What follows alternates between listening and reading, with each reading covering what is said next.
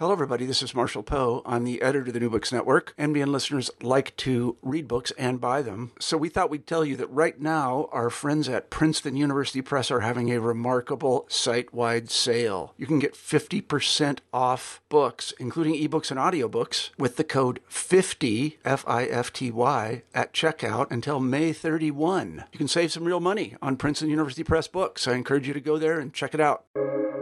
Welcome to the New Books Network. Hello, everybody, and welcome back to New Books and Jewish Studies, a podcast channel on the New Books Network. I'm Matthew Miller, the host of the channel.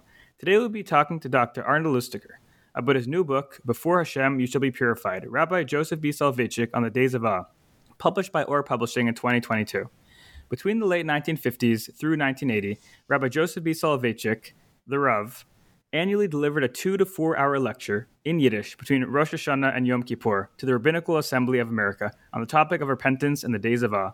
This expanded volume contains summaries of the drashot, these addresses that the Rav delivered from 1973 through 1975, and includes 2 additional lectures delivered and presented in 1964 and 1966. There are also links to free online audios and videos of the Rav presenting many of these same repentance lectures in Yiddish, subtitled in English by Dr. Lustiger. With the appearance of this volume, one can read the summaries and then experience the Rav's dramatic delivery of these extraordinary discourses. Dr. Lustiger, welcome to the show. Thank you very much. It's an honor to be here. Really an honor to be interviewed by you. I appreciate that. I wonder if you can begin the interview by telling us a little bit about yourself. Okay. I grew up in Philadelphia. I went to high school at the Talmudical Yeshiva Philadelphia, and I graduated in 1971. The Talmudical Yeshiva Philadelphia, I guess you could say that it's as they would say in our community, a right-wing yeshiva. And Rabbi Soloveitchik really wasn't discussed much there. And there were other rabbis that they touted much more highly. After I graduated high school, I went to Drexel University in Philadelphia, and I was studying materials engineering. Now, 2 years later, in 1973, I was a sophomore at Drexel, and I used to go to the University of Pennsylvania, the Hillel at the University of Pennsylvania, which is right next door to Drexel, and I used to eat lunch there. I used to hang out there. In that year, in 1973, the Rav, Rabbi Soloveitchik, was invited to deliver a faculty colloquium at the University of Pennsylvania for I believe it was the sociology department. I was not at that time familiar with the Rav, as I mentioned earlier, and I went to hear the lecture without any real expectations. In that lecture, the Rav explained the idea behind juxtaposing the themes of Geula and Tefillah, redemption and prayer, which is a basic concept in halacha, in Jewish law, regarding the progression of the Shmona Esrei. He interrelated halacha, psychology, and Platonic ontology. I'd never heard any shiur or lecture remotely like it. So upon leaving the lecture hall, I asked myself why it had taken me so long to encounter this extraordinary figure and why I had not come across him or his writings earlier.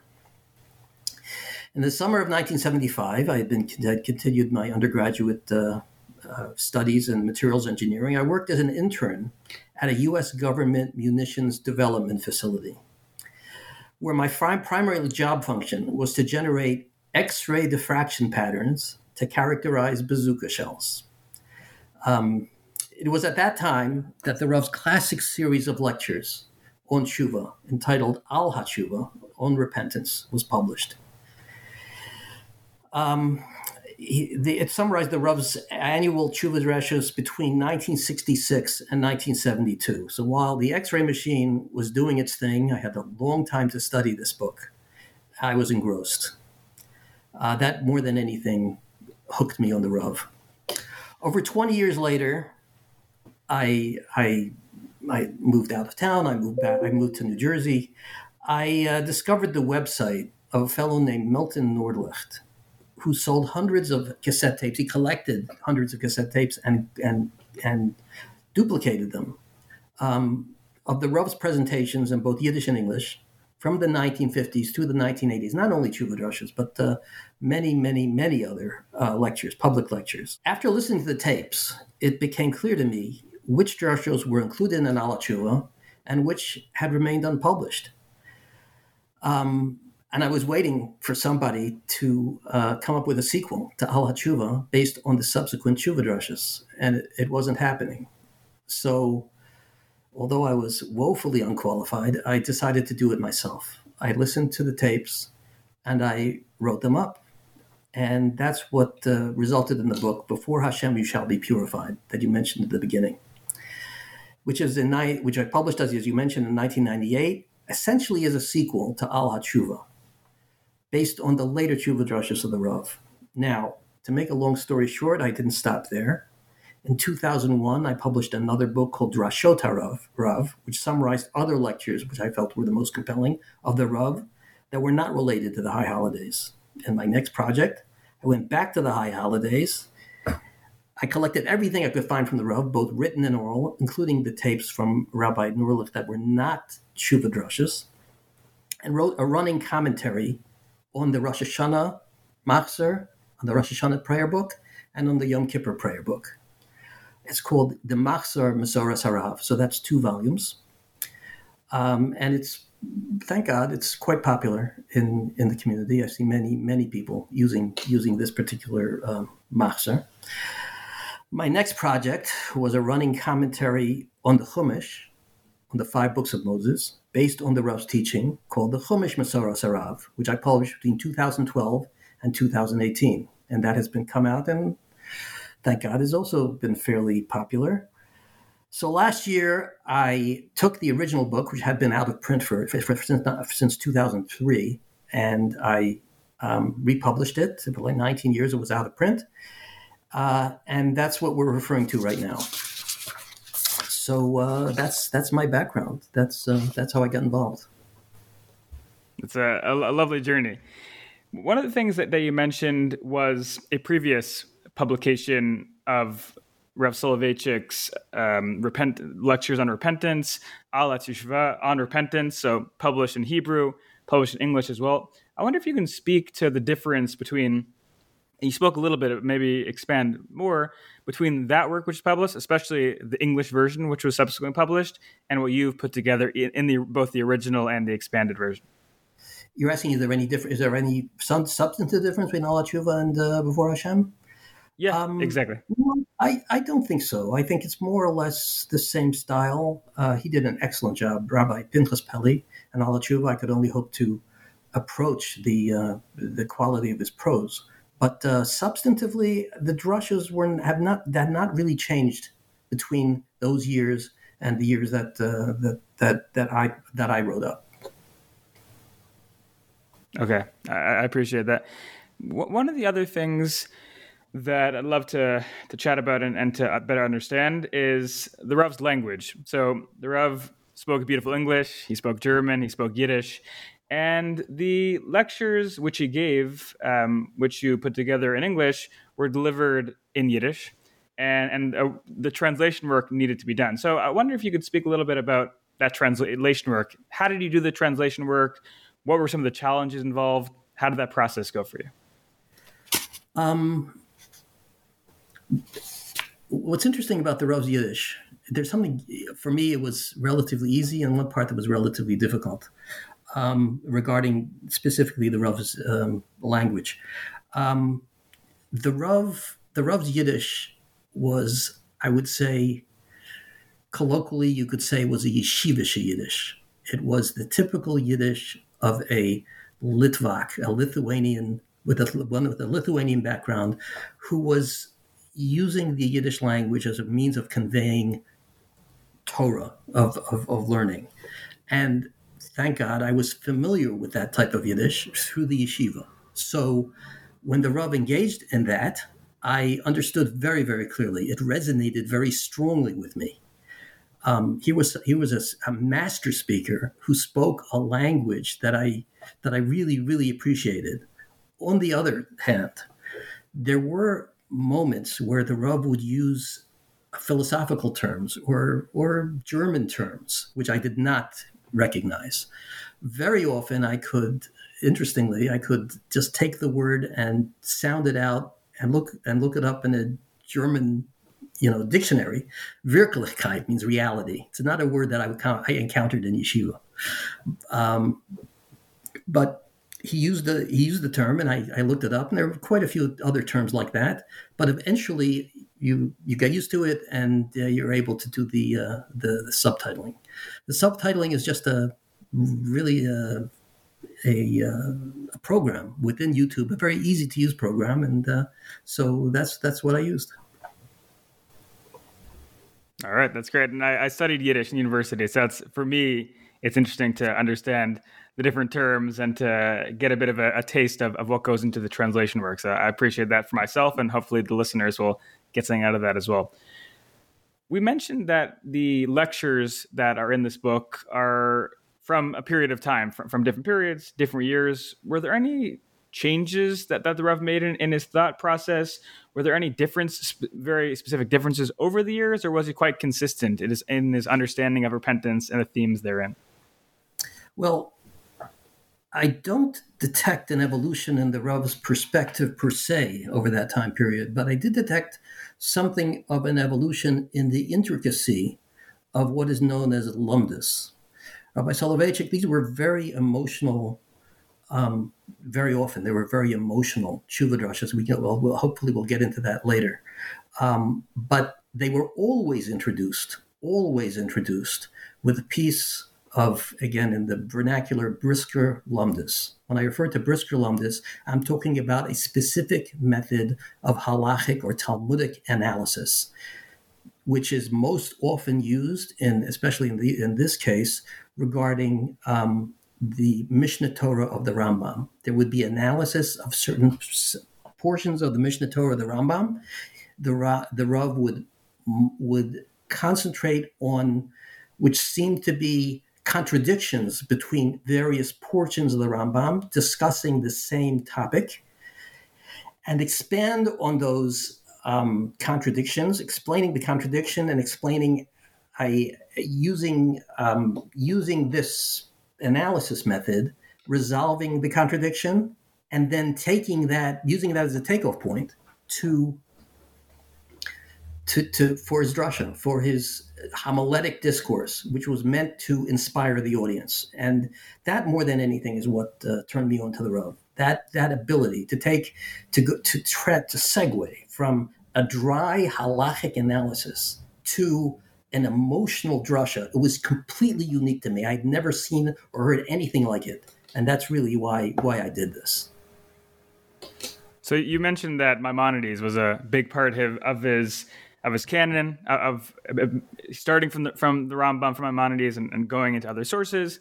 To what degree was the biblical text a part of these lectures? So in Lonely Man of Faith, in some of his other posthumously published lectures, it very much is going back to the Bible. So to what degree in these lectures does he go back to the Bible, or does he more focus on, let's say, rabbinic sources and Maimonides?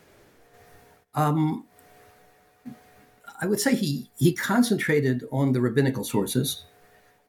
He would very often use verses to buttress the point, but the lectures were based on the Talmud. The lectures were based on Maimonides. He would quote a verse sometimes in a homiletic mode, or sometimes in a pshat mode, in a mode of the simple meaning, explaining the simple meaning of the Rambam or of the Talmudic text that he was studying. But I don't think it ever really concentrated on the biblical text per se. I appreciate that. I think it's important for our listeners to understand the different sources and the way that he focused on them. So that's a great clarification. We can jump a little bit into some of the content. So with these interviews, I like to try to give some depth, but allow people also to want more so they can go and get the book. So we can look at and maybe have just a taste of what Rav Soloveitchik is trying to do. We can look really at any of the different essays. We can then go more broad and discuss other things, but we can start where you want. The first essay therein is the message of the shofar. There's also discussions of the slichos, the penitentiaries. services. So we can look at maybe one of those essays, and you can give us just an idea of what's contained, the flow, the messages. I think that could be helpful for our audience. Okay, this recording is taking place 3 days before Rosh Hashanah. So I thought maybe I would go into little detail about one of the first 2 chapters in the book, which deal with Rosh Hashanah. Okay, let's talk about the shofar. I have here a Mishnah Torah from the Rambam's code of Jewish law, if you will, and he discusses the laws of shofar. And in those laws of shofar, in the very first chapter, he gives what we might call as a headline. A headline. The first, just a introductory few words. What is this chapter or this set of chapters going to be about? And then he goes into great detail about the mitzvah or the law that he's discussing itself. So, in regard to shofar, it says "Lichmoa kol shofar be'echad b'tishrei." That is the headline. To listen to the voice of the shofar on the first of Tishrei.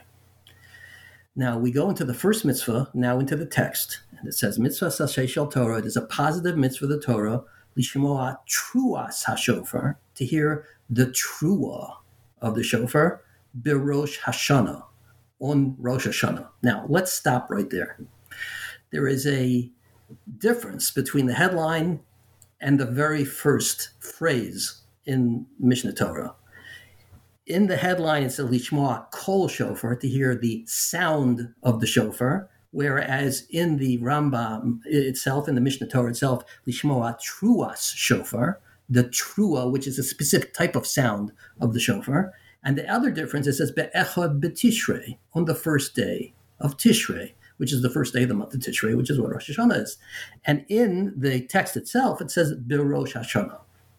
This is classic Brisker question. Why the difference between the headline, these subtle differences, but real differences, why the difference between the headline and the text itself? So the Rav, again, using classic Brisker analysis, says that the mitzvah of shofar has 2 components. There is a component of simply listening to the shofar. You have an obligation to hear these various sounds coming out of the shofar. And then there's a kiyum. There is a fulfillment. You have to have certain thing in mind. Something has to be in mind when you hear that sound. So now there's a maisa, there is an action, or there is there's something involved in, there's the simple technical requirement, and then there is the kiyum, the fulfillment of the mitzvah. So now what the Rav wants to say is that the headline has to do with the technical requirement. The text itself starts to deal with the fulfillment. So lishmoa kol shofar, you have an obligation to hear the sound of the shofar. When the Mishnah Torah says lishmoa trua shofar, to hear the trua has a very specific connotation. Nachmanides goes into that. Trua is the sound of a trumpet in war. So now, what the Torah, or what the Rambam is trying to convey here, is that this kiyum has something to do with war or crisis. There's something very significant is going to be happening very soon. You are in crisis. The person is in crisis, and the shofar represents that crisis. Berosh Hashanah. Now, the headline says Echad b'Tishrei, the first day of Tishrei. This is again deals with the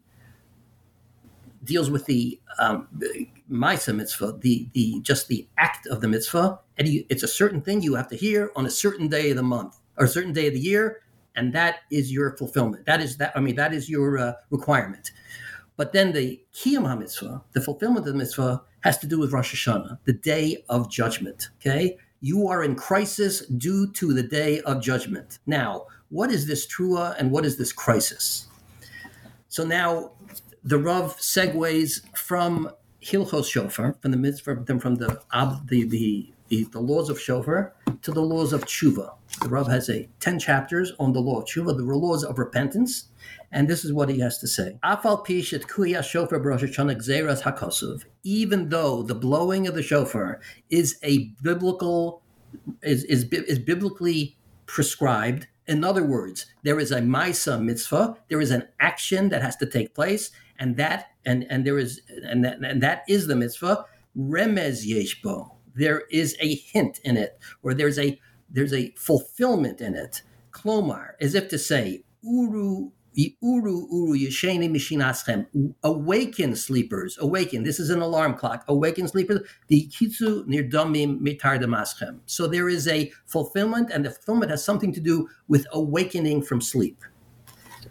What does this awakening from sleep mean? What precisely are we dealing with?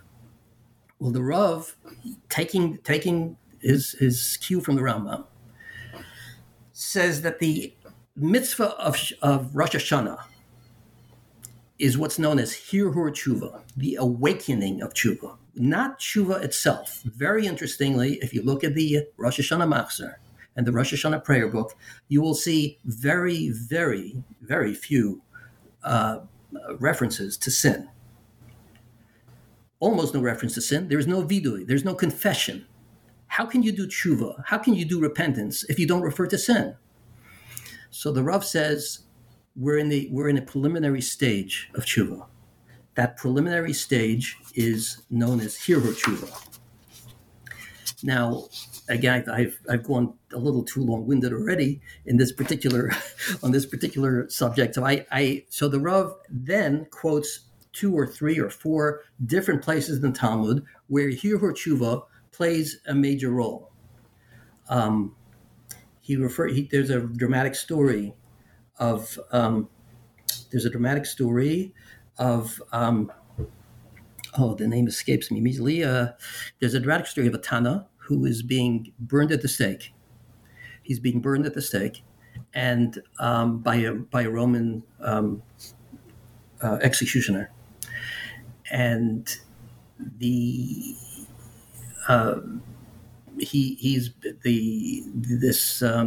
rabbi who's being burned at the stake is covered with woolen tufts of wool that are soaked in water in order to prolong his pain during this execution.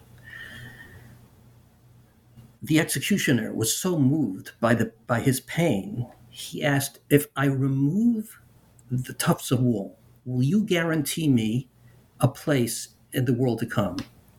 And this rabbi said, "Yes, I will guarantee you a place in the world to come." Subsequently, this executioner removed the tufts of wool, jumped into the fire himself, and immediately a voice from heaven came and said, both this rabbi and the executioner will both go into the world to come. This is a reflection of Hirhur Tshuva. There was no time for vidui. There was no time for this executioner to go through the various steps of repentance. It was a sudden, amorphous, ill-defined urge that made him jump into the fire, and yet at the same time he was considered a person who is worthy to come to the world to come. Now, the Rav then takes the idea further. He said he relates this personal anecdote to illustrate the idea. And here are his words. On the 7th day of Pesach, 5727, which is 1967, I awoke from a fitful sleep. A thunderstorm was raging outside, and the wind and the rain blew angrily through the window of my room. Half awake, I quickly jumped to my feet and closed the window. I then thought to myself that my wife was sleeping downstairs in the sunroom next to the parlor, and I remembered that the window was left there, open there as well. She could catch pneumonia, which in her weakened condition would be devastating. I ran downstairs, rushed into her room, and slammed the window shut. I then turned around to see whether she had awoken from the storm or if she was sleeping. I found the room empty, the couch where she slept neatly covered. In reality, she had passed away the previous month. The most tragic and frightening experience was the shock that I encountered in that half second when I turned from the window to find the room empty. I was certain that a few hours earlier I had been speaking with her, then at about 10 o'clock she had said goodnight and retired to her room. I could not understand why the room was empty. I thought to myself, I just spoke with her. I just said good night to her. Where is she? Then the Rav said the following: every Jew is obligated to sustain similar emotions on Rosh Hashanah. The required response to the shofar, which Maimonides refers to as awakening from slumber, is the abrupt, tragic realization that the false assumptions upon which we build our lives have come crashing down before our eyes.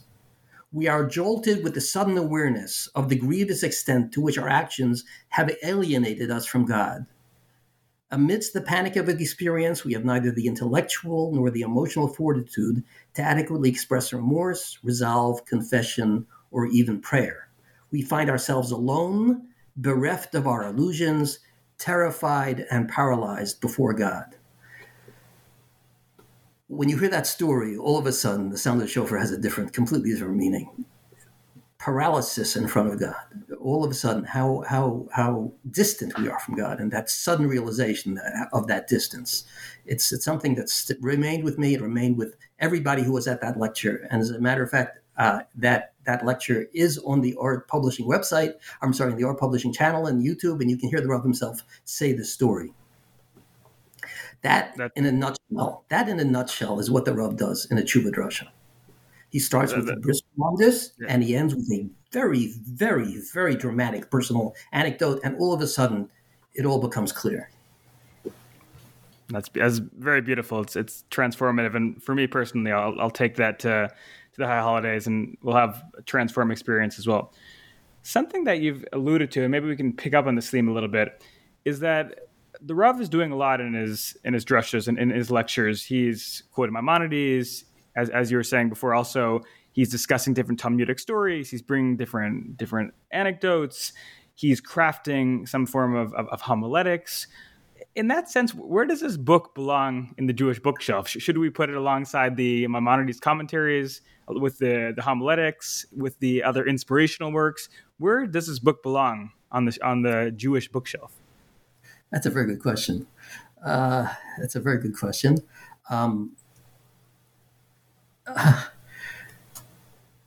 It combines everything. It's not categorized. I don't think you can categorize it. Put it next to Maimonides. Put it next to anything, all the other Soloveitchik books that might be in a bookshelf. It's completely unique.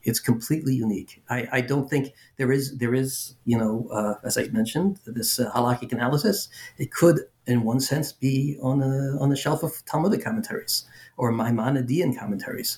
On the other hand, as I mentioned, there are these very, very strong personal anecdotes which are not normally part of these type of commentaries. So then it would be in a bookshelf with homiletics. It combines both. You could put it on either. All right, so I'll switch it up. I'll put it one place one time, another place another time. We can make it work depending on the time of the year. You just mentioned, we also talked a little bit at the beginning, that this is a book in written form, and there's also an accompanying website link someone can go to listen to the Rav speak, to hear his actual voice, to hear his language in Yiddish with subtitles. What does one gain from hearing these and seeing the subtitles and listening to his voice beyond just the written word that you've so beautifully put together? As compelling as the written word might be, it is no comparison with actually seeing him.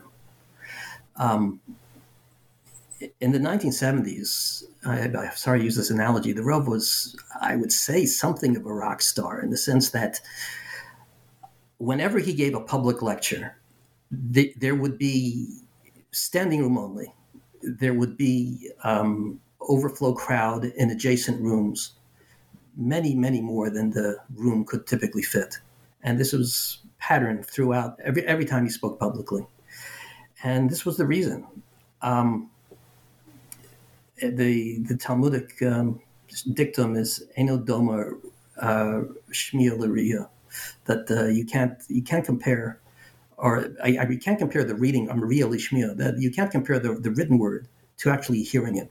Hearing him, and I actually superimposed some pictures of him speaking in a lecture.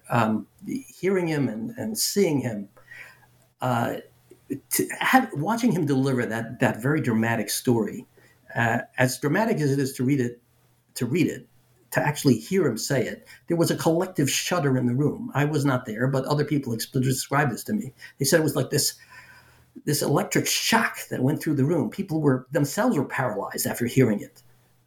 That can only happen through hearing it, through actually hearing him say it. Now, this was on Yiddish, so you're reading subtitles. So if you don't understand Yiddish, it's a little diluted, but I think the emotion comes through, the inflections come through, and many of the Yiddish words people understand also. So I think I'm hoping that I'm trying to, as closely as possible, duplicate what that experience was, and I'm hoping that I was somewhat successful. I'd say so. I've listened to some of them and seen them, and I think that it definitely adds an extra element and helps people be part of the experience more than they're able to in the written form. So I think it's really something people should check out and see for themselves. We've discussed a little bit about the shofar and then some of the ideas about repentance. Are there any other concepts, goings on of the high holidays that you want to elaborate upon, give us a taste and idea of the way that the Rav understands them? The major theme of Rosh Hashanah are three themes that appear in the Rosh Hashanah Machzer, in Musaf, the additional service, the additional Shemona Esrei service, Malchios, Zichronos, and Shofaros. Now, Malchios, loosely translated, has something to do with God being king. And there are 10 verses that you cite within that Shemona Esrei, which buttress this idea of God being king. Zichronos has something to do with remembrance, remembering covenants, remembering the forefathers, remembering us. And again, 10 verses that have to do with remembrance. And then there are shofaros, 10 verses that have to do with shofar. Now, up until the Rav, that's all I understood. It was a fuzzy concept. It was fuzzy. Beyond what I just explained to you, which is a very amorphous ideas, I did not understand what was the significance of these themes and what was the significance of the verses within each theme. Comes the Rav and explains what sovereignty means. He explains that there are two types of sovereignty. There's a sovereignty that he has over nature, where we do not have free will. If someone jumps off a building, he's going to be a victim of gravity. On the other hand, if someone breaks the Sabbath, he has free will to break it or not break it or not keep kosher. How God's sovereignty has to teach us that just as nature responds to God every day through the laws of physics and chemistry and biology, we as Jews have to respond to the moral law in the same way. And the progression of verses has to do with that theme. And he goes through verse by verse explaining what each verse means and how it relates to that theme. Zichronos, perhaps the most amorphous, the most difficult to understand, is that God remembers when God judges based not only on a person's actions, but based on his background, based on his DNA, based on his heredity, based on the various events that have happened in his life. Very, very complex, and makes a judgment. And that's what he's doing on Rosh Hashanah. And again, each verse is a progression explaining precisely how God goes through that process. Finally, shofaros. Shofaros don't only deal with shofar. Shofar has to do with divine revelation. The first few verses, which are verses from the Chumash, deal with this divine revelation at Sinai, where the shofar played a major role. The last three verses, which are verses from the prophets, has to do with the future redemption, the future messianic redemption, where the shofar will again play a major role. The three middle verses, the three verses actually in this case from Psalms, deal with how we have to understand God as a living reality, as how a hidden revelation in nature that we have to experience every day. We have to see God the same way, God appeared at Sinai. We have an ability, and we have the requirement to look at God as that much as a living and present reality, and that's what the three verses in the middle have to do with. Now, there's a much, much, much more about this. It's in the Rosh Hashanah Machzor, which I mentioned in the introduction. There are, in fact, if you remember, there on Rosh Hashanah there are two days of Rosh Hashanah, and each day there's another Musaf. And the Rav had so much to say about it that there's another set of commentary from the first day, the repetition of Shemona Esrei in the first day and the second day have two completely different sets of commentary, giving so much to say about these particular themes. But again, what was unique to me was he took these very fuzzy, amorphous, ununderstandable concepts and turned it into a reality. He made it understandable. And it's just, again,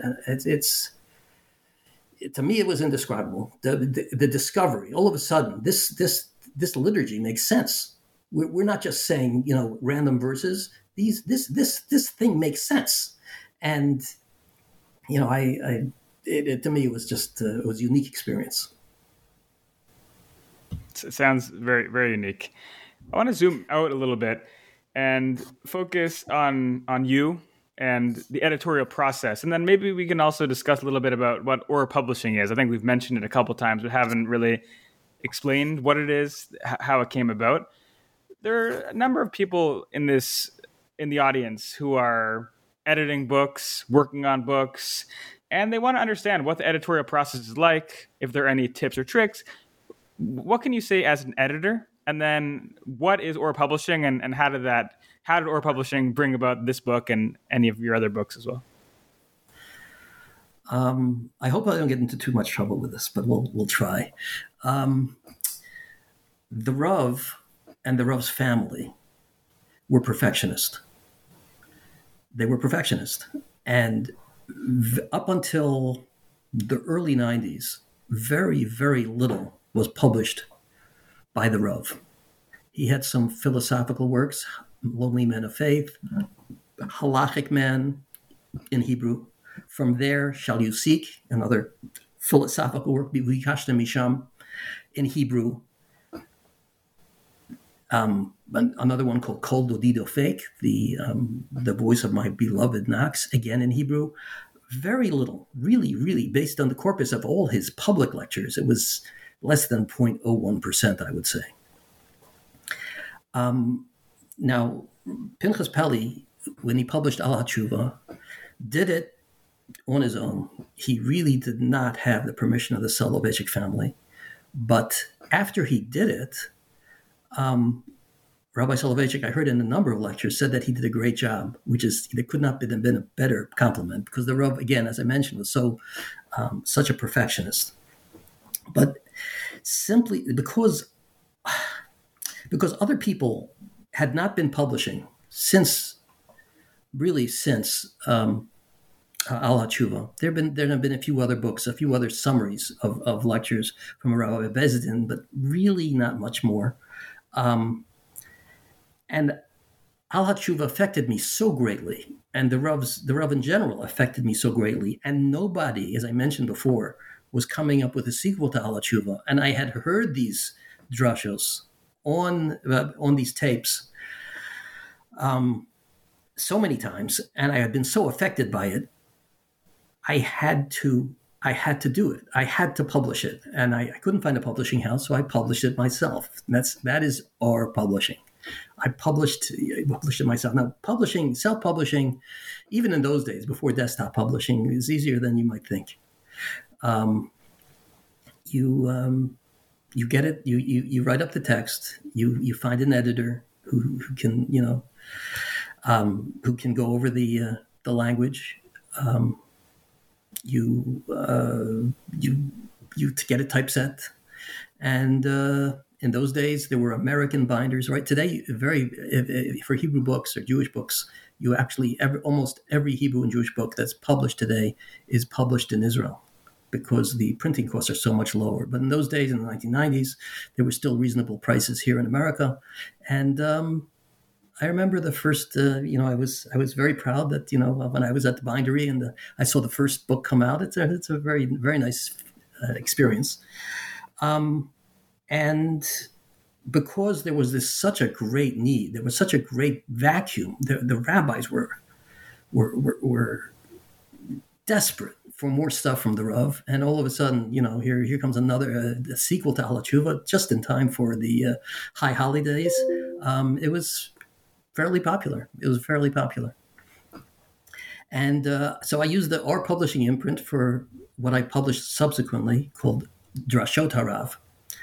After that, I got in touch with the Union of Orthodox Jewish Congregations, the OU, who had just set up a publishing arm called the OU Press, and they approached ArtScroll and said, we have this guy, Lustiger, who has come up with a commentary on the Machzor for Rosh Hashanah and Yom Kippur, based on Rabbi Soloveitchik. Would you be interested in publishing it? They expressed an interest in publishing it. They found a sponsor who gave a lot of money in order to have it published, and that's what happened there. Then came the Chumash. The OU Press published the Chumash, or they were the publisher. I should say I was the one who found the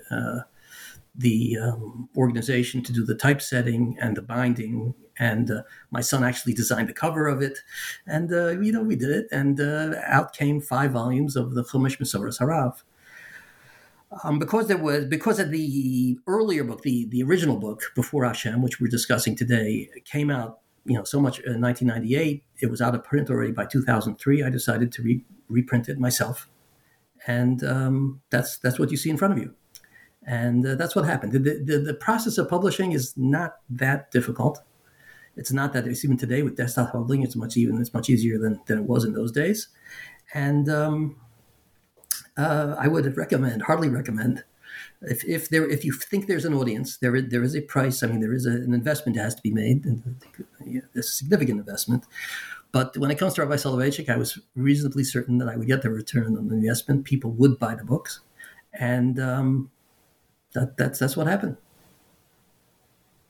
That's. I think it's helpful for people to hear the background, to understand about this book and in general with publishing. I think that's a nice thing that people can take home and can do with it as they will. But I think it can give people some inspiration for what they might want to do. Zooming in on the book a little bit more, how do you envision the impact of this book on both those familiar and unfamiliar with Rabbi Soloveitchik's teachings? For those who are familiar with Rabbi Soloveitchik, these lectures are... I don't think they'll reveal anything about Rabbi Soloveitchik per se, but I think the compellingness of the lectures, especially around this time of year, makes an impression, makes a strong impression. And many people have told me that it helps them, and along with the Machzorim, it helps them in their own personal journey, in their own tshuva process during this time of year. For those who are not familiar with Rabbi Soloveitchik, I think it somewhat introduces the idea of brisker lumdus. People, it's a rarefied intellectual form, which is not widely understood or used outside of the yeshiva context. The Rav explains these things relatively simply. I find them compelling. It depends on how much you believe in texts. In other words, when you're talking about subtle differences between one passage in the Maimonides or in another, you kind of have to a priori believe that there's significance to those differences. Now, it's very possible that someone would say, he used he happened to use this sentence there, and he happened to use that sentence there, and there's no more significance than that. A brisker, or certainly anyone in the yeshiva, would reject that contention. Every word of the Rambam has significance and requires analysis. So it will introduce them to that type of analysis. But more importantly, this emotion, that story I told you about the Rav's wife, I wanted to make an impression on everybody. I would like everyone, if possible, whoever is going through a Rosh Hashanah, to hear that story and say, and go through their own lives and say, how have I relived that story? How do I relive that story today? And how do I internalize that message this Rosh Hashanah? With someone who's unfamiliar with the Rav's teachings, is this the place he should start, or are there other books, either from you or other ones, that they should start with instead? That's an interesting question. It kind of depends on what they're interested in. If they're interested in Rosh Hashanah Yom Kippur, I would start here. I would start with Halat Tshuva. I certainly would go to the synagogue with these prayer books, with these Ma'azorim. The Rav was genius cubed. He was a genius in, as I mentioned, Talmudic analysis. He was a genius in philosophy, and he was a genius as a homiletician, in the ability to give over a moral message based on these texts. Most of us are not geniuses to the first power. He was a genius to the third power. So if someone is just discovering Rabbi Soloveitchik, what he should first do is decide what he's more interested in. Is he interested in philosophy? Is he interested in the homiletics? Or is he interested in the Talmudic analysis? There are a set of books. Now, fortunately, it's a large set of books on each one of those dimensions of the Rav. Again, if it comes to the holidays, we have for the high holidays, we have these books. The Rav there's a Haggadah for Passover. For Pesach, which is excellent, published by the OU Press. There is a Kinos for Tisha B'Av. Kinos are a closed book. Kinos are very, very intricate, difficult language poems that even in English translation are really a closed book, really, really difficult. Even in translation, they're very, very, very hard to understand. Rabbi Soloveitchik, every Tisha B'Av, would sit down on the ground in Boston, in a synagogue in Boston, and expound for 5, 6, 7, 8 hours on the Kinos every Tisha B'Av for at least a decade, maybe 2 decades. And that Kinos book, someone from the OE Press has taken the recordings of those talks, or when the Rabbi actually gave this commentary, and made it a running commentary in the Kinos book. I heartily recommend that. I don't think you can understand Kinos, these dirges of Tisha B'Av, the 9th of Av, without the Rav's commentary. In other words, to me, it's again another closed book without the Rav. There is the general book about the drashot that I have. There are 10 books in what's known as the Torah's Harav Foundation. There's one book on Hanukkah called Days of Deliverance. There's another book on prayer. There are two books on prayer. All of which are excellent. One can pick and choose based on the person's specific interest, and I think will be very inspired from what the Rav has to say on that particular topic. All right, beautiful. That's really great, and yeah, there's a lot to choose from. So just start somewhere and get going. I've taken up a lot of your time. On the New Books Network, we have a traditional closing question I'd love to ask you. What are you working on next? Ongoing, I have these recordings, these recordings that are publishing on the YouTube channel.